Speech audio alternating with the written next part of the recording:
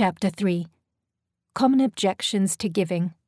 Read by Marc Evan Jackson, an American comedian and actor. You may think of yourself as a charitable person. Most Americans do. And the $427 billion they donated to charities in 2018, 68% of which came directly from individuals, lends support to that belief. In the United States, charitable giving is around 2% of the U.S. gross national income. That's significantly more than in any other country, but we cannot take this as an indication that Americans as a whole are especially generous, because the figure is boosted by very substantial giving from a small number of extremely wealthy people. If we look at the percentage of the population that gives to charity, the U.S. ranks only 12th, with 61% of the population giving, well below the top-ranked Myanmar, where 88% give. This ranking is one element in research carried out by the Charities Aid Foundation, which assesses how generous countries are by looking at 3 different kinds of helping behaviors: helping a stranger, volunteering time to an organization, and donating money to a charity. In 2018, Indonesia took first place on the overall ranking, ahead of Australia and New Zealand, with the United States in 4th place, followed by Ireland and the United Kingdom. Beneath these encouraging numbers, however, is a less encouraging picture, at least as concerns those who live in extreme poverty. According to Giving USA 2019, the most authoritative report on U.S. charity, the largest portion of the money Americans give, 29%, goes to religious institutions, where it pays for the salaries of the clergy and for building and maintaining churches, synagogues, and mosques. Some of that, but according to a survey of 2,200 churches, only 5 cents in every dollar donated, is passed on to missions, both domestic and international, and missions may, in addition to seeking converts, provide aid. So it seems that aid for developing countries is likely to be only a fraction of that 5% of the total amount donated to religious institutions. The next biggest sector is education, including universities, colleges, and libraries. Again, a small percentage of that goes towards scholarships to students from low-income countries, or to fund research that can help reduce poverty and disease in those countries. Giving USA 2019 lumps donations to international aid organizations in with gifts to other organizations that do not give aid to the poor, but, for example, run international exchange programs or do work for international peace and security. This entire category received only 5% of all U.S. charitable giving, a figure that was down from the previous year, and amounted to less than $23 billion. As someone who has chosen to read this book, you are probably among those who give to charity or who volunteer in their community. Despite that, you may be less inclined to give a substantial portion of your income to save the lives of those living in extreme poverty in faraway places. Charity begins at home, the saying goes, and for many people, charity also stops at home, or not very far from it. There are various ways in which my friends, colleagues, students, and lecture audiences express their resistance to giving to charity. You can see these objections in columns, letters, and blogs, too. One particularly interesting set of comments was made by students taking an elective called Literature and Justice at Glenview High. That's not its real name. A school in a wealthy Boston suburb. As part of the reading for this course, teachers gave students an article that I wrote for the New York Times in 1999, laying out a version of the argument you have just read, and asked them to write papers in response. Scott Sider, then a graduate student at Harvard University researching how adolescents think about obligations to others, interviewed 38 students in 2 sections of the course and read their papers. What the students said is worth examining because it reflects a line of thought prevalent in affluent America. Perhaps the most fundamental objection comes from Catherine, a Glenview student who believes we shouldn't judge people who refuse to give. There is no black and white universal code for everyone. It is better to accept that everyone has a different view on the issue, and all people are entitled to follow their own beliefs. Catherine leaves it to the individual to determine his or her moral obligation to the poor. But while circumstances do make a difference, and we should avoid being too black and white in our judgments, this doesn't mean we should accept that everyone is entitled to follow his or her own beliefs. That is moral relativism, a position that many find attractive only until they are faced with someone who is doing something really, really wrong. Suppose that we see a person holding a cat's paws on an electric grill that is gradually heating up, and when we vigorously object, he says, "But it's fun. See how the cat squeals?" We don't just say, "Oh, well, you are entitled to follow your own beliefs," and leave them alone. We can and do try to stop people who are cruel to animals, just as we try to stop rapists, racists, and terrorists. I'm not saying that failing to give is comparable to committing these acts of violence, but if we reject moral relativism in some situations, then we should reject it everywhere. After reading my essay, Douglas, another Glenview student, objected that I should not have the right to tell people what to do. In one sense, he's correct about that. I've no authority over Douglas or over you. You don't have to do as I say. On the other hand, I do have the right of free speech, which I'm exercising right now, by offering you some arguments you might consider before you decide what to do with your money. I hope that you will want to listen to a variety of views before making up your mind about such an important issue. If I'm wrong about that, though, you are free to shut the book now, and there's nothing I can do about it. It's possible, of course, to think that morality is not relative, and that we should talk about it, but that the right view is that we aren't under any obligation to give anything at all. Lucy, another Glenview High student, wrote as follows. If someone wants to buy a new car, they should. If someone wants to redecorate their house, they should. And if they need a new suit, get it. They work for the money, and they have the right to spend it on themselves. You've probably already had this thought. You've worked hard to get where you are now, so haven't you earned a right to enjoy it? Isn't capitalism so productive precisely because it rewards people for working hard and taking risks?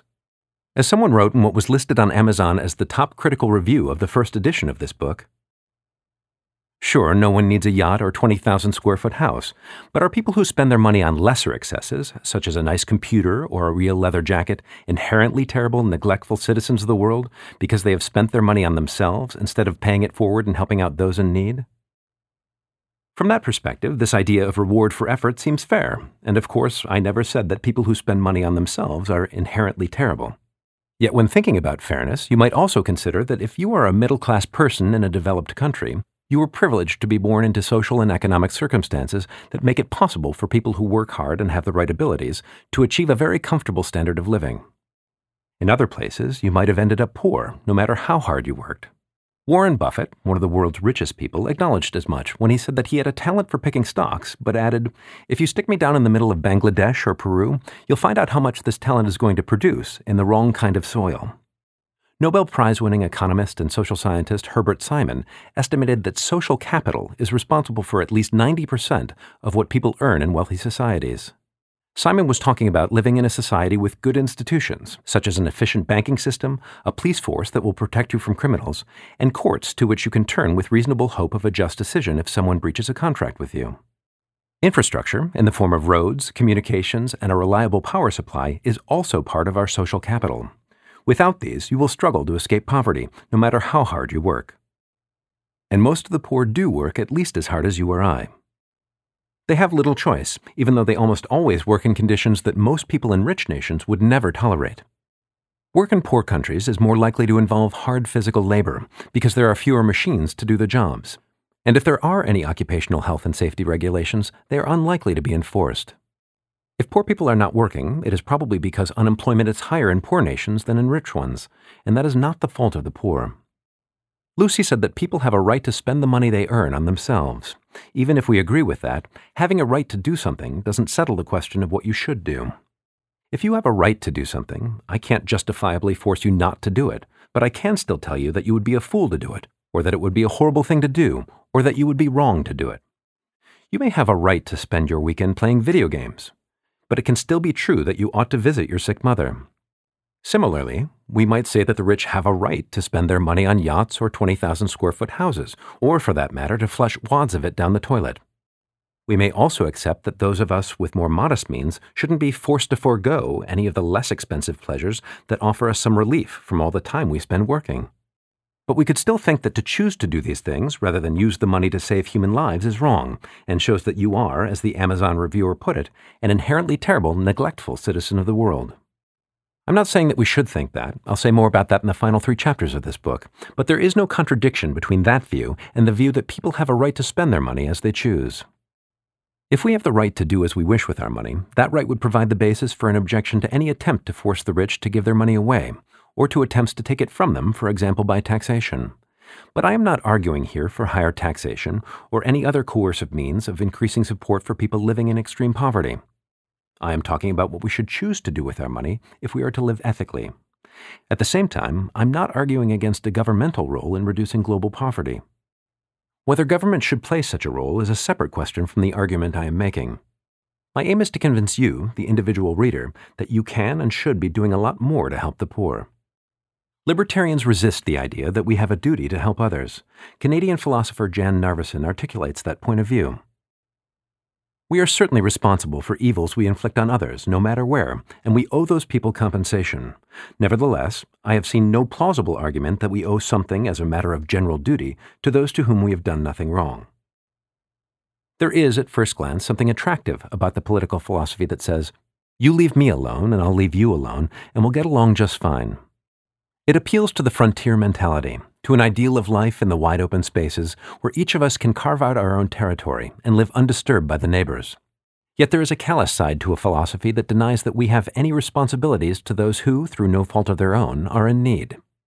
Taking libertarianism seriously would require us to abolish all state-supported welfare programs for those who can't get a job or are ill or disabled, and all state-funded health care for the aged and for those who are too poor to pay for their own health insurance.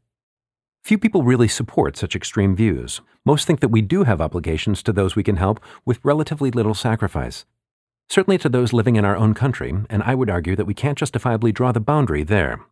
But if I have not persuaded you of that, there is another line of argument to consider. If we have in fact been at least in part a cause of the poverty of the world's poorest people, if we are harming the poor, then even libertarians like Narveson will have to agree that we ought to compensate them. Some people imagine that the wealth of the world is a static quantity, like a pie that must be divided among a lot of people. In that model, the bigger the slice the rich get, the less there is for the poor.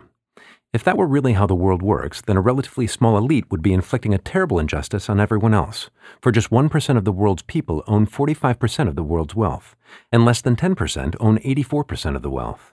At the other end of the spectrum, 64% of the world's people own only 2% of the world's wealth. A 2019 Oxfam report makes an even more dramatic claim. The world's 26 richest people own as much as the poorest 50% of the global population. And the concentration of wealth in a few hands is increasing. Just 2 years earlier, it took 61 of the world's richest people to own as much as the poorest 50%. Dramatic as these figures are, however, they don't address the question of whether the extraordinary wealth of a few people has caused others to become poorer. The world's wealth is not fixed in size. It is vastly richer now than it was, say, 1,000 years ago. By finding better ways to create what people want, entrepreneurs make themselves rich, but they don't necessarily make others poorer. This book is about extreme poverty, which means not having enough to meet your basic needs and those of your dependents. That is an absolute standard, not a relative one. So the unequal distribution of the world's wealth, startling though it is not sufficient to show that the accumulation of immense wealth by a few billionaires has harmed the poor. There are many ways in which it is clear, however, that the rich have harmed the poor. Ale Nodye knows about one of them. He grew up in a village by the sea in the West African country of Senegal. His father and grandfather were fishermen, and he tried to be one too. But after 6 years in which he barely caught enough fish to pay for the fuel for his boat, he set out by canoe for the Canary Islands, from where he hoped to become another of Europe's many illegal immigrants. Instead, he was arrested and deported, but he says he will try again, even though the voyage is dangerous, and one of his cousins died on a similar trip. He has no choice, he says, because there are no fish in the sea here anymore. A European Commission report shows that Nodye is right. The fish stocks from which Nodye's father and grandfather took their catch and fed their families have been destroyed by industrial fishing fleets that come from Europe, China, and Russia, and sell their fish to well-fed Europeans who can afford to pay high prices. The industrial fleets drag vast nets across the seabed, damaging the coral reefs where fish breed. As a result, a major protein source for poor people has dwindled, and people who used to make a living fishing are unemployed, or in some cases have turned to hunting dolphins and whales, including some from endangered species. Despite attempts to regulate fishing in African coastal waters, one study estimated that illegal industrial fishing trawlers take $300 million worth of fish out of Senegalese waters alone, with the total for West Africa estimated at $1.3 billion. This story is repeated in many other coastal areas around the world. Another way in which we in affluent nations are harming the poor has become increasingly clear over the past decades. President Yoweri Museveni of Uganda put it plainly, addressing the industrialized countries at a 2007 meeting of the African Union. "You are causing aggression to us by causing global warming. Alaska will probably become good for agriculture. Siberia will probably become good for agriculture." But where does that leave Africa? Strong language, but the accusation is difficult to deny. Nearly half of the greenhouse gases now in the atmosphere have come from the United States and Europe. Without those gases, there would be no human-induced global warming problem. Africa's contribution is, by comparison, extremely modest. Less than 3% of the global emissions from burning fuel since 1751. Somewhat more if land clearing and methane emissions from livestock production are included, but still, a small fraction of what has been contributed by the industrialized nations. And while every nation will have some problems in adjusting to climate change, the hardship will, as Museveni suggests, fall disproportionately on the poor in the regions of the world closer to the equator. The International Monetary Fund has estimated that for a country with an average annual temperature of 25 degrees Celsius, such as Bangladesh, Haiti, or Gabon, a 1 degree Celsius increase in temperature would reduce per capita output by up to 1.5%. This reduction in per capita output will not apply to Europe, the United States, Canada, and other older industrialized nations with much lower average temperatures. Some scientists believe that precipitation will decrease nearer the equator and increase nearer the poles. In any case, the rainfall upon which hundreds of millions rely to grow their food will become less reliable. Moreover, the poor nations depend on agriculture to a far greater degree than the rich. In the United States, farm output is only about 1% of the economy. In Sierra Leone, it is 60%. In Malawi, 80% of the population are small-scale farmers, virtually all of whom are dependent on rainfall. Nor will drought be the only problem climate change brings to the poor. Residents of Goromara Island, one of the Sundarban Islands in the Bay of Bengal, are already seeking resettlement as rising sea levels cause flooding and salinity. Soon, this is likely to happen on a much larger scale. Densely settled delta regions that are home to tens of millions of people in Egypt, Bangladesh, India, and Vietnam are especially vulnerable to inundation from small increases in sea level. Small Pacific Island nations that consist of low-lying coral atolls like Kiribati and Tuvalu are in similar danger, and it seems inevitable that in a few decades they will be submerged.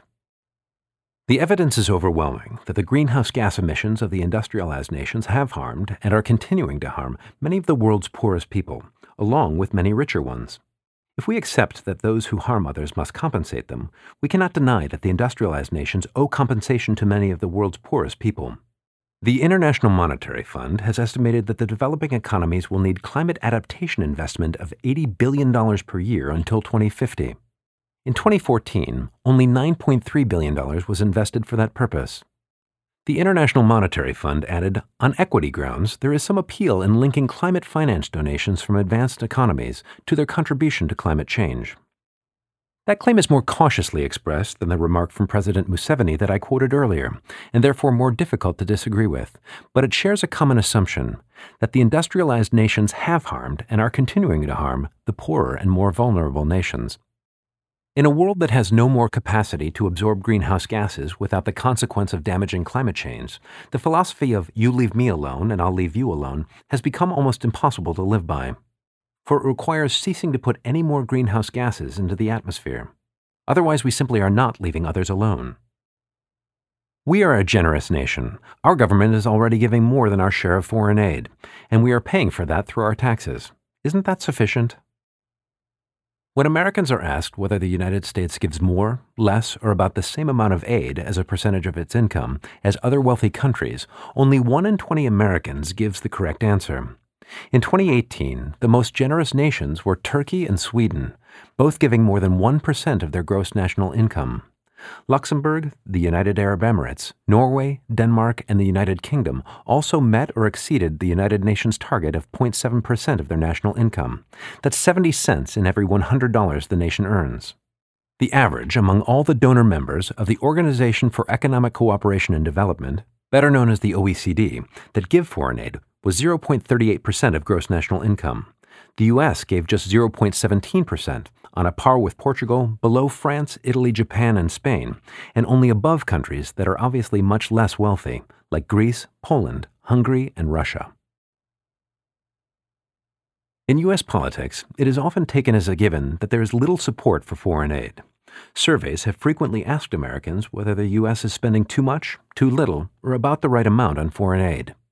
In earlier decades, as many as 7 out of 10 said too much. A 2017 poll conducted by the University of Maryland Program for Public Consultation found that this had fallen to 59%, and in other polls, it has been as low as 49%. That is good news, but even these lower numbers greatly overestimate the number of Americans who would say that the country gives too much foreign aid if they had an accurate understanding of how little aid their country really gives. In 2015, the Kaiser Family Foundation asked Americans what portion of government spending, not national income, goes to foreign aid. The average response was that 26% of government spending went towards assisting other countries. The correct answer is less than 1%. This is no aberration. The result is broadly representative of other polls taken by Kaiser and by others that have asked the same question, going back to the 1990s. The 2015 Kaiser poll also asked whether the U.S. spends too much on foreign aid, and 56% said that it does. Once they were told that less than 1% of the federal budget is for foreign aid, that number was cut in half to 28%. Other polls have asked what would be an appropriate percentage of the federal budget to go to foreign aid, and the median answer is 10%. In other words, a majority of Americans think that the federal government is spending too much on foreign aid, but when asked how much the government should spend, they give a figure that is 10 times current spending. It's not only Americans who are misinformed about how much foreign aid their country gives. A 2018 Lowy Institute poll found that the average Australian believes that 14% of the federal budget is spent on foreign aid, when the real figure is only 0.8%. Just like Americans, most Australians do not support an increase in foreign aid. Yet when asked to name what would be the right proportion of the federal budget to devote to foreign aid, they proposed 10%. Although Australia's 2017 foreign aid budget represents, at 0.23% of gross national income, a slightly higher proportion than the U.S., it is still a very low figure, given that in 2018 Australia took over from Switzerland the title of the country with the highest median wealth per adult in the world, meaning that the typical Australian is, with assets worth $191,450, richer than the typical person in any other country. In comparison, the typical resident of the United Kingdom has assets worth $97,170, and of the United States, just $61,670. You would think, therefore, that Australia could at least match the UK's aid spending of 0.7% of gross national income, instead of giving only 1/3 of that figure. Some Americans claim that the U.S. figures for official aid are misleading, because America gives much more than other countries in private aid. But although the United States gives more private aid than most rich nations, according to OECD statistics, even its private giving trails that of Canada, and is no higher than that of Ireland, both countries that give a higher proportion of their national income as government aid than the U.S. does. Adding U.S. non-governmental aid of 17 cents per $100 earned to U.S. government aid, which happens to be at the same level, leaves America's total aid contribution at no more than 34 cents of every $100 earned. Comparable statistics on non-government aid are not available for the United Kingdom, Sweden, Norway, Luxembourg, Turkey, or the United Arab Emirates, but the official aid alone of the United Kingdom is at 0.7% of gross national income, twice the level of the U.S. aid, including both government and non-government aid. While in 2018, all of the other countries just mentioned gave official aid at or close to 3 times the U.S. total for official and non-government aid. Public misconceptions about aid, which as we have seen are not limited to the United States, are a barrier to political leaders who might wish to increase their country's foreign aid to reach the United Nations target of 0.7% of gross national income. Being aware of how much, or rather how little, your country contributes is a first step to increasing it. If you live in a country that is lagging behind other countries in the proportion of gross national income given as foreign aid, then donating money yourself is not the only thing you can do. It is also important to be an active citizen in informing others about how little your country gives, and letting your political representatives know that you want your country to develop an effective foreign aid program that meets the United Nations target of giving at least 0.7% of gross national income. Philanthropy is just a band-aid, addressing the symptoms but not the causes of global poverty. If those on the right fear that I am encouraging the state to seize their money and give it to the world's poor, some on the left worry that encouraging the rich to donate to charities enables them to salve their consciences while they continue to benefit from a global economic system that makes them rich and keeps billions poor. Philanthropy, philosopher Paul Gomberg believes, promotes political quietism, deflecting attention from the institutional causes of poverty, essentially in his view capitalism, and from the need to find radical alternatives to these institutions. I believe we ought to give a larger portion of our income to organizations combating poverty, but I am open-minded about the best way to combat poverty. Some organizations, Oxfam for example, are engaged in emergency relief, development aid, and advocacy work for a fairer deal for low-income countries. Suppose, however, that after investigating the causes of global poverty and considering what approach is most likely to reduce it, you conclude that the only way to end extreme poverty is a systematic transformation of the global economic order. Does that imply that you should not donate to effective charities working to help people in extreme poverty, and instead should put all your resources into bringing about that systematic transformation? No, it does not. or at least not without first answering some crucial questions. What kind of transformation would you like to see? Not presumably the alternatives to capitalism that were tried in the Soviet Union, China, Cuba, Cambodia, or any of the other 20th century regimes that set out to abolish capitalism, for none of them has worked out well. China is still nominally communist, but anyone who has spent time there can see that capitalism has been reintroduced and is flourishing. Next, if you can describe what kind of transformation you would like to see, can you describe a feasible path to it? More important still, is there anything that you can do that will make that path more likely to be taken and the transformation achieved? Only if you can answer these questions affirmatively would it make sense to put your time, energy, and money into organizations promoting the desired transformations of the global economic system. If there is no real chance of achieving the systematic change you are seeking, or no way in which you can make it more likely to happen, then rather than waste your time and resources on grand plans that will prove futile, it is much better to look for a strategy that may not end extreme poverty completely, but will reduce the hardships and suffering experienced by at least some of the people now living in extreme poverty. After all, if you can't heal the wound, that's not a reason for refusing a Band-Aid. Giving people money or food breeds dependency. I agree that we should not be giving food directly to the poor, except in emergencies like a drought, earthquake, or flood, where food may need to be brought in to keep people from starving in the short term. In less dire situations, providing food can make people dependent. If the food is shipped in from another country, it can destroy local markets and reduce incentives for local farmers to produce a surplus to sell. We need to make it possible for people to produce their own food and meet their other needs in a sustainable manner and by their own work. In the first edition of this book, I also agreed that we should not be giving money directly to the poor. But in 2009, 4 Harvard and MIT graduate students studying development economics decided to see what would happen if they gave poor families in Kenya money with no strings attached. What would they do with it? One view is that if you give poor people cash, they will spend it on alcohol, prostitutes, or gambling, and in a short time, they won't be any better off. Another view, favored by many economists, is that no one knows better than the people themselves what will benefit them, so why not give them the cash and let them decide? The students decided to find out, using their own money to give participating families the equivalent of about $1,000. The results were promising. Many of the recipients used the money to replace their leaky thatched roof with a metal one that enabled them to keep themselves and their food supplies dry. In the long run, the roof paid for itself because thatched roofs have to be replaced each year, but poor families were unable to save up enough to buy a metal roof. Spending on alcohol as a proportion of total income did not increase. In 2012, the same 4 researchers, Michael Fay, Paul Niehaus, Jeremy Shapiro, and Rohit Wanshu, launched a nonprofit called Give Directly that raises funds online in order to transfer them, again about $1,000 per family, to people living in extreme poverty in Kenya, Uganda, and Rwanda.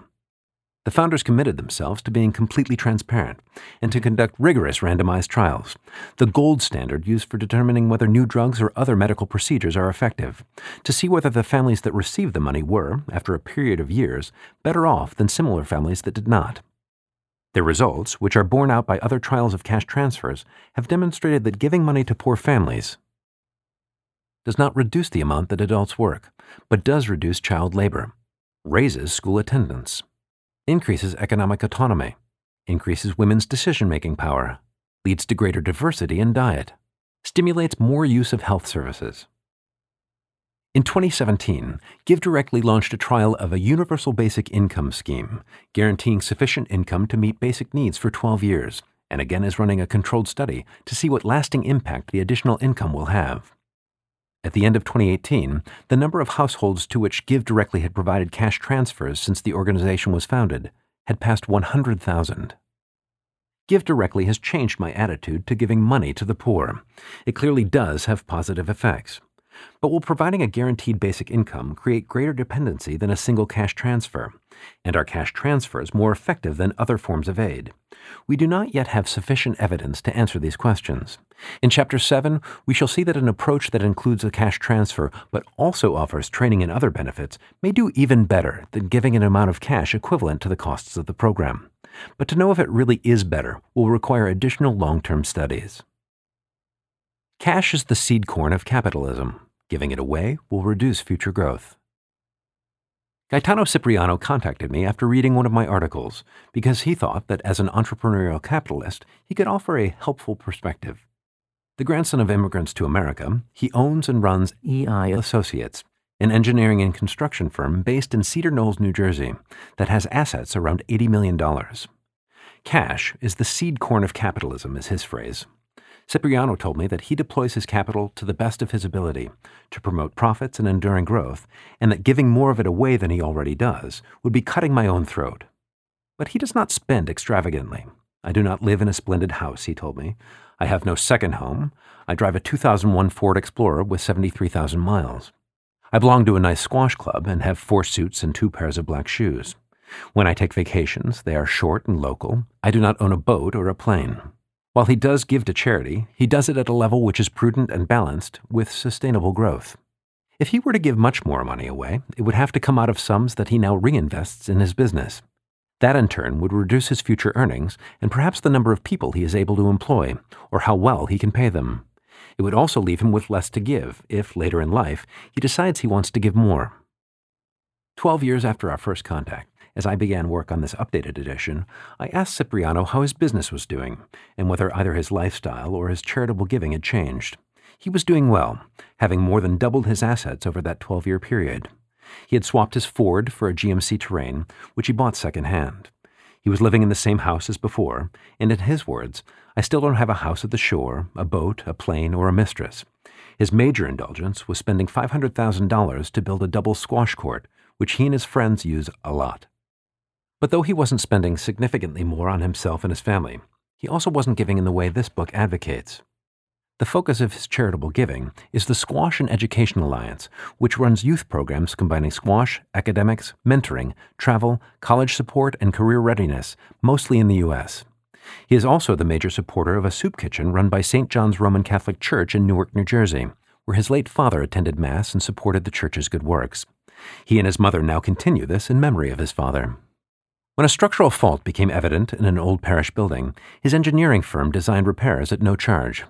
I can't change the world, but I try to make my little corner of the world a little bit better every day, is how Cipriano describes his philanthropy. He plans to pass ownership of his business onto his children. No doubt someone who works hard, lives modestly, provides good jobs, reinvests profits to expand and provide more jobs, and gives to local good causes is playing a valuable role benefiting the local community and the broader economy.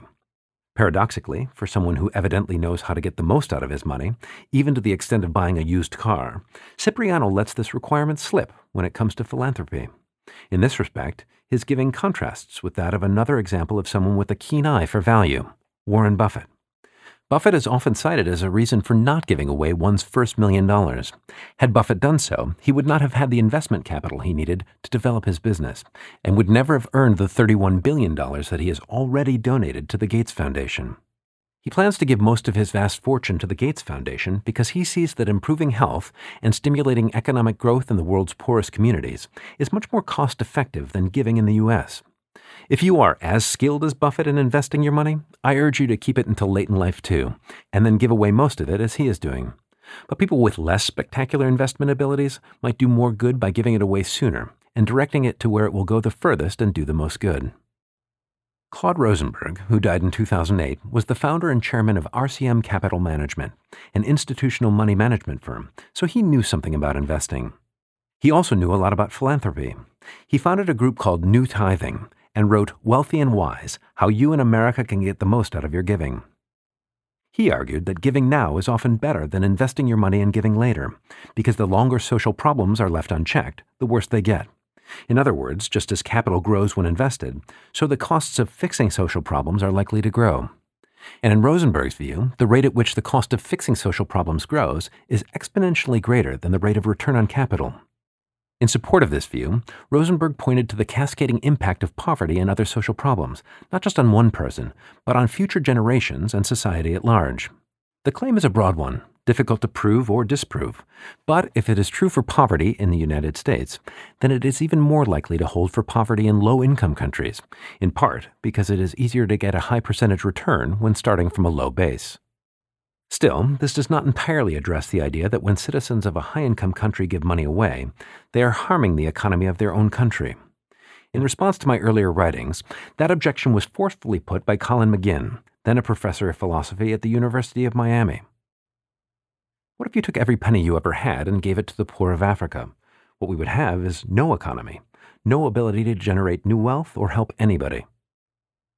It isn't clear whether McGinn's you is you, the individual reader, or the group an American Southerner might refer to as y'all. If you, insert your name, took every penny you ever had and gave it to the poor of Africa, our national economy would not notice. Even if every listener of this book did that, the economy would barely hiccup, unless the book's listenership exceeds my wildest dreams. If everyone in America did it, though, the national economy would be ruined. But at the moment, there is no cause for worry about this last possibility. There is no sign of it happening, and anyway, I am not advocating it. It is precisely because so few people give significant amounts that the need for more to be given is so great. This great need means that the more each one of us gives, the more lives we can save. If everyone gave significantly more than they give now, however, we would be in a totally different situation. The huge gulf between rich and poor means that if everyone were giving, there would be no need for them to take every penny they ever had and give it all to the poor of Africa. As you'll see before you get to the end of this book, quite a modest contribution from everyone who has enough to live comfortably would suffice to achieve the goal of lifting most of the world's extremely poor people above the poverty line of $1.90 per day. If that modest contribution were given, we would no longer be in a situation in which children go blind due to vitamin A deficiency, or get malaria because they don't have anti-malarial medication or bed nets, or die from diarrhea when they could have been saved by treatments costing pennies. So whether a small number of people give a lot, or a large number of people give a little, ending large-scale extreme poverty wouldn't cripple the economies of affluent countries. It would leave plenty of scope for entrepreneurial activity and individual wealth. Moreover, in the long run, the global economy would be enhanced, not diminished, by bringing into it the 736 million people now outside it, creating new markets and new opportunities for trade and investment. Another philosopher, Alan Ryan, who has taught at Oxford, Princeton, and Stanford universities, has a different response to my views. People do have special relationships with their families, their communities, and their countries. This is the standard equipment of humanity, and most people in all of human history have seen nothing wrong with it. It is true that most of us care more about our family, friends, and community than we do about strangers. That's natural, and there is nothing wrong with it. But how far should such preferences go? Brendan, a Glenview High student, thought that instead of giving to aid the poor, whatever spare funds we may have can be better spent helping your family and friends who need the money as well. If family and friends really need the money in anything remotely like the way those living in extreme poverty need it, it would be going too much against the grain of human nature to object to giving to them before giving to strangers. Fortunately, most middle-class people in rich nations don't have to make this choice. They can take care of their families in an entirely sufficient way on much less than they are now spending, and thus have money left over that can be used to help those in extreme poverty. Admittedly, saying just where the balance should be struck is difficult. I'll return to that question later in the book. Kiernan, another Glenview High School student, made a point similar to Alan Ryan's. Giving what we don't need to the poor would make the world a better, more equal place. But it is like a little kid buying a pack of candy, keeping one piece, and giving the rest away. It just doesn't happen. The issue raised by all these remarks is the link between what we humans typically do and what we ought to do. When Brendan O'Grady, a philosophy student at Queen's University in Ontario, posted a blog about this issue, he got the following response from another Canadian philosophy student, Thomas Simmons. Of course I do not want people to die, but I just feel generally unattached to them. I have no doubt that if I were to take a trip to places where people are starving, that I might think differently. But as it stands now, they are just too far removed. In not making these donations, I am implicitly valuing the affluence of my own life over the basic sustenance of many others. And, well, I guess I do. Am I immoral for doing so? Maybe. When O'Grady queried this, Simmons clarified his position. I don't intend to make a moral defense, but rather just reveal my personal feelings. That is, just to explain how I feel. The distinction between describing how things are and saying how they ought to be is also relevant to what Kiernan and Alan Ryan are saying. The fact that we tend to favor our families, communities, and countries may explain our failure to save the lives of the poor beyond those boundaries, but it does not justify that failure from an ethical perspective, no matter how many generations of our ancestors have seen nothing wrong with it. Still, a good explanation of why we behave as we do is an important first step toward understanding to what extent change is possible. Gaetano Cipriano offers a different justification for giving to his local community. There are plenty of needs right here in New Jersey, he says. Perhaps more influential than that, though, is the fact that he is personally acquainted with the priest who runs the St. John's Church soup kitchen, and with the person who runs the Squash and Education Alliance, as well as people who run their programs in different cities. This, he says, is how he knows that his money is being spent properly, efficiently, and cost-effectively, and the charities get real, measurable, tangible results. On the other hand, he tells me, I don't know anybody in Africa. There are people in New Jersey with unmet needs, of course, but can they be met cost-effectively? If we focus only on the relative cost-effectiveness of helping people in need in the U.S., then yes, perhaps the charities to which Cipriano donates are cost-effective. If, however, we take a global perspective, as we shall see in more detail in Chapter 6, helping people in an affluent country cannot compete for cost-effectiveness with helping people in extreme poverty in low-income countries. Nor is the lack of a personal contact with anyone in a low-income country a justification for not donating to help people there. There are, as we shall see, rigorous charity evaluators that can do a better job of checking the real, measurable, tangible results obtained by charities than donors who are not prepared to put hundreds of hours of work into assessing the charities to which they donate, and are unlikely to have the expertise to do this properly, even if they were willing to put in the hours. Aren't we just pouring money down a black hole? After the first edition of this book was published, I did a lot of interviews about it. Some of them were on radio programs where listeners could call in, and one of the most common objections I received was that we have already given huge amounts of money to help poor people in low-income countries, and yet there are still many millions living in extreme poverty. So isn't it all just a hopeless, insoluble problem? As we saw in Chapter 1, that response shows ignorance of some of the most important facts of the past 50 years. It's true, of course, that there are still millions, even hundreds of millions of people in extreme poverty, but in a world with 7.6 billion inhabitants, that is a quite small proportion. In fact, the proportion of the human population unable to meet their basic needs is, like the proportion of children dying before reaching their 5th birthday, very probably the lowest it has ever been in the entire existence of our species. Certainly life expectancy today is higher than it has ever been. Go back 2 centuries to 1800. In the country with the world's highest life expectancy, Belgium, a newborn citizen had a life expectancy of just 40 years. In India, the figure was only 25 years. Today, life expectancy in every country in the world is over 50. A child born in Sierra Leone today can expect to live a decade longer than a child born in Belgium in 1800. So the idea that we are making no progress is a myth. But why is the myth so widespread? If you were not living under a rock in 2018, you would know about the 12 boys and their soccer coach who were trapped in a cave in Thailand. It made headlines around the world for several days. It's good that the 12 boys and their coach were saved, of course, but how can that compare with the decline in child mortality, which, from 1990 to 2015, has meant that 746 fewer children died every day? The problem is that 12 identifiable children trapped in a cave makes for a gripping news story, while 746 lives being saved every day for 25 years doesn't make the news at all. There are too many people already. When speaking to audiences about global poverty, I'm often challenged by people who say that our planet already has more people than it can sustain, and saving lives of poor people now will only mean that more will die when, inevitably, we run out of food and the population crashes. That challenge is evidence of the continuing resonance of the thought of the 18th century English economist and clergyman Thomas Malthus, who claimed that population growth would always outstrip food supplies. If epidemics and plagues did not keep human population in check, he wrote, gigantic inevitable famine would do so. 2 centuries later, in 1968, Paul Ehrlich warned in his bestseller The Population Bomb that we had already lost the battle to feed humanity. He predicted that by 1985, the world would be swept by vast famines in which hundreds of millions of people are going to starve to death. Fortunately, Malthus and Ehrlich were both wrong. In the half-century after Ehrlich made his dire prediction, food production grew strongly on a per capita basis, and the proportion of people living in low-income countries who are not getting 2,200 calories per day, a basic sufficiency, declined from more than 1 in 2 to just 1 in 10, before ticking back up slightly after 2015. At the time of writing, the most recent estimate is that in 2017, there were 821 million people, or about 1 in 9 of the world's population, facing chronic food deprivation. Today, although the world's population continues to grow and is expected to reach 9.8 billion by 2050 and 11.2 billion by 2100, the world produces more than enough food to give everyone an adequate diet, or would if it were all used to nourish people. The U.S. is the world's largest corn producer, but less than 1/3 of the U.S. corn crop is eaten by humans. Almost 40% of it is turned into ethanol to be pumped into the gas tanks of American cars, and another 26% is fed to animals, along with millions of tons of other grains and soybeans.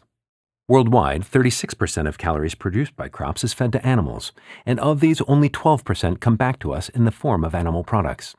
The rest, nearly a third of all the calories produced by the world's crops, is used by the animals themselves to keep warm or to develop parts of their bodies that we do not eat.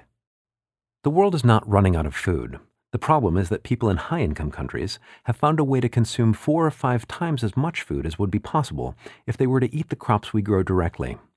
Nevertheless, there are reasons for being concerned about the fact that population is growing most rapidly in the world's poorest countries.